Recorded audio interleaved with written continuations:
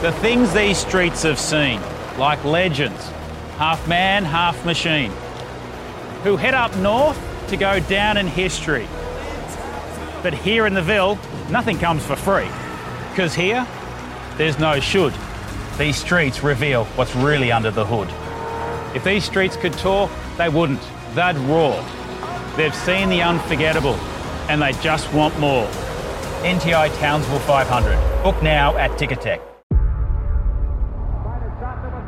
Before history is written, it's played. Before it's frozen in time, it's fought one shift at a time. Before it's etched in silver, it's carved in ice. What happens next will last forever.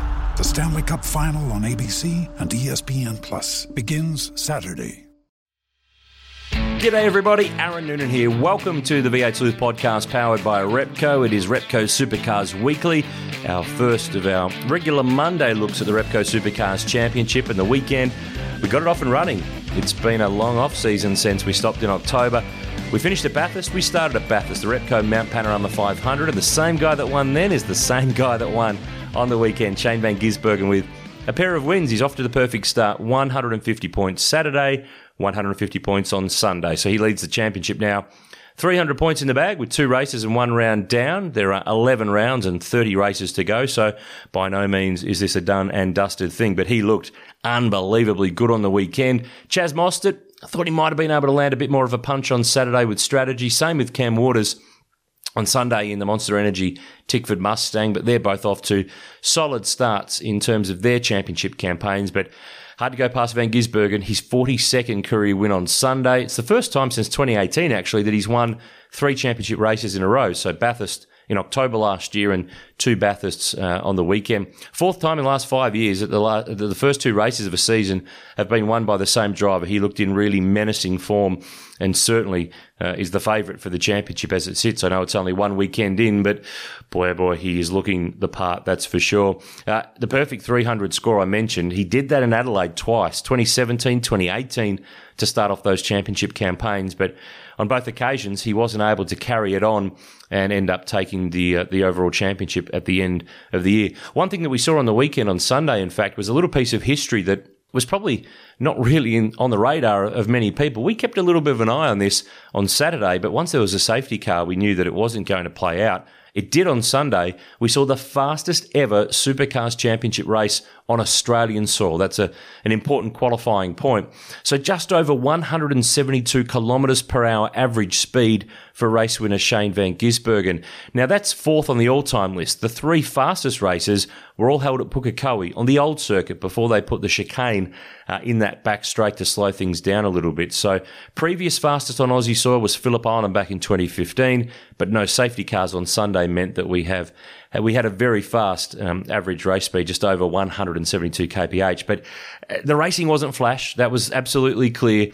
The 1000 format obviously throws up plenty more variables with co-drivers and some more track time and a different time of year, different conditions, and different part of the championship as well. But of course, this is really a one-off, the Mount Panorama 500. It's not the intent. The intent is that the championship starts next year in Newcastle with a return to the street race that unfortunately wasn't on the calendar this year or indeed last year due to COVID. But Van Gisbergen really often flying. He's my championship favourite. I said it in our preview podcast, and what I saw on the weekend certainly does not change my point of view from that one at all. We'll run through the points in both the Drivers and Teams Championship in just a second. A couple of things to come out of the weekend. You had to feel for Tim Slade, didn't you? I know there's so many people out there who are thrilled to see him back in a full-time drive, running 4th on Saturday, pressuring Will Davison for a podium finish, and in the fence when that car had an issue with the gear change and got stuck in 2 gears, and Tim ended up firing off into the wall, and heavy contact. He moves into a spare car for the next round at Sandown. And that spare car, would you believe it, is actually the original, it started its life as the original Ford Performance Racing car of the future back in 2012, last raced by Chas Mostert in Newcastle. It's owned by Phil Munday, as is the car that was crashed by Tim Slade. So that car will be wheeled out for Sandown. Another change of cars will be Will Brown, the Erebus Commodore car number 9.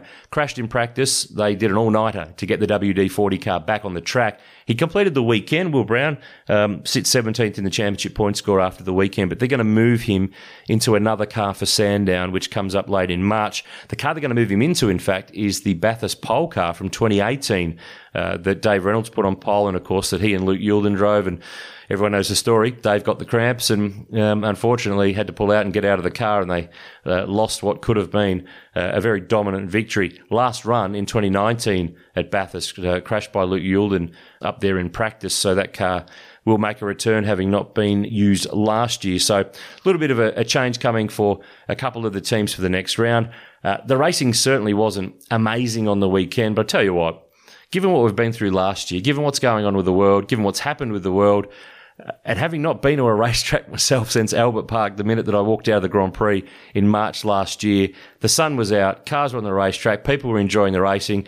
I know it wasn't brilliant, but not every race is, so fingers crossed that the next few are a little bit more competitive, and the aero stuff's not as much of an issue, but it is what it is. But given what's going on in the world, it's kind of nice to be able to just see some car racing go at it. Let's have a look at the points, shall we? Repco Supercars Championship, to recap for you where your favourite driver and team is sitting as it sits with 2 races and 1 round down. Van Gisbergen, I mentioned, leading the way, 33 points clear of Chas Mostert, who sits on 267. Mark Winterbottom third on 231. That's the highest he's been in the championship since July 2016. That's a long time ago. Will Davison, solid weekend in his return to Dick Johnson's team on 225. He sits in 4th. Jamie Whincup 5th on 198. Cam Waters 6th on 183. Of course, power steering issue on Saturday slowed his charge, led the early laps. He is definitely in the championship fight. Bryce Forward 7th on 177. David Reynolds is 8th on 156. Jack LeBrock 9th on 150 despite some toasted toes. He was dealing with plenty of heat in the footwell of the Truck Assist Mustang and ended up P9 in the championship after the 2 races. And Andre Heimgartner rounds out the 10 in the Ned Whiskey Mustang from Kelly Grove Racing. So Kelly Grove have 2 cars in the 10 with Reynolds and Heimgartner. Just outside, Brodie Kostecki 11th from Scott Pye. Todd Hazelwood, the best of the Brad Jones Racing cars, in 13th. Tied on points, in fact, with his teammate Nick Percat. Zane Goddard sits next from Jake Kostecki, Will Brown, Anton De Pasquale, 0 on Saturday. Got a fistful of points on Sunday. He sits 18th from Fabian Coulthard, Jack Smith, James Courtney crashed out on Sunday, so he's back on 90 points in 21st. Macaulay Jones, Gary Jacobson and Tim Slade round out the 24 drivers. Of course, Tim Slade with a 0, sadly, against his name. Teams Championship's one that doesn't really get looked at enough. We're going to keep you up to date with that throughout the course of the year. Here on Repco Supercars Weekly, Red Bull Ampol Racing, the 888 team, lead the way. 498, so the points are combined from the 2 cars in each race to determine the point scores. And for teams with 3 cars like Tickford or 4 cars like Brad Jones Racing, they're split into 2-car entities. Second, Walkinshaw Andretti United, really solid weekend, 444 points. Third is Team 18 with Scott Pye and Mark Winterbottom, 369. Fourth is the Shell V-Power Racing team on 345. Fifth is Kelly Grove Racing on 300. Tickford Racing sitting 6th on 273, and that is the entity of Cameron Waters and James Courtney nominated for the points. They share the boom and the garage, so therefore they're grouped together for the Teams Championship. Then Erebus in 7th on 261. Brad Jones Racing 8th with the points earned by Percat and Hazelwood. Matt Stone Racing sit in 9th, and Brad Jones Racing also 10th. They're the points combined from Macaulay Jones and Jack Smith. So they are the way that the points sit after 2 races in the Repco Supercars Championship. The next round will take us to Sandown, back to Melbourne. The Penrite Sandown Super Sprint, March 20 to 21. It's a 2-day race meeting, 3 races, 1 on the Saturday, 2 on the Sunday, and for the first time we'll see bonus points in play. 5 points for the fastest lap in each of those races. So 15 points on the line for a few drivers to try to add to their tallies and boost themselves along. On Wednesday, good news. The next episode of the V8 Sleuth podcast powered by Repco. It's part 1 of 2 of a chat that I had very, very recently with the Hall of Famer himself, Fred Gibson, the 1967 Bathurst 500 winner and, of course, team manager of Gibson Motorsport for so many years. We talk a lot of Nissan GTR. We answer plenty of your National Motor Racing Museum couch racer questions as well. A really good chat. I think you'll enjoy that one with Fred Gibson. It drops on Wednesday. We'll be back every Monday with Repco Supercars Weekly for the latest in news, views and numbers from the Repco Supercars Championship. Of course, too, jump on the web, repco.com.au/the garage. It's your online digital destination for all things motorsport, motoring and supercars. There'll be piles of content. We'll be contributing. The V8 Sleuth team will be doing plenty with Repco this year. Lots of competitions and opportunities for experiences that you can't get anywhere else. So follow the garage, head to the Repco website and sign up so you can be kept abreast of everything that is going on. Well, our time's up. Repco Supercars Weekly is done. We'll be back every Monday taking a look at the world of the Repco Supercars Championship. In the meantime, signing off until we talk to you again on Wednesday. Fred Gibson, tune in. Make sure you subscribe. Tell all your friends it's going to be a cracker. We'll chat to you then.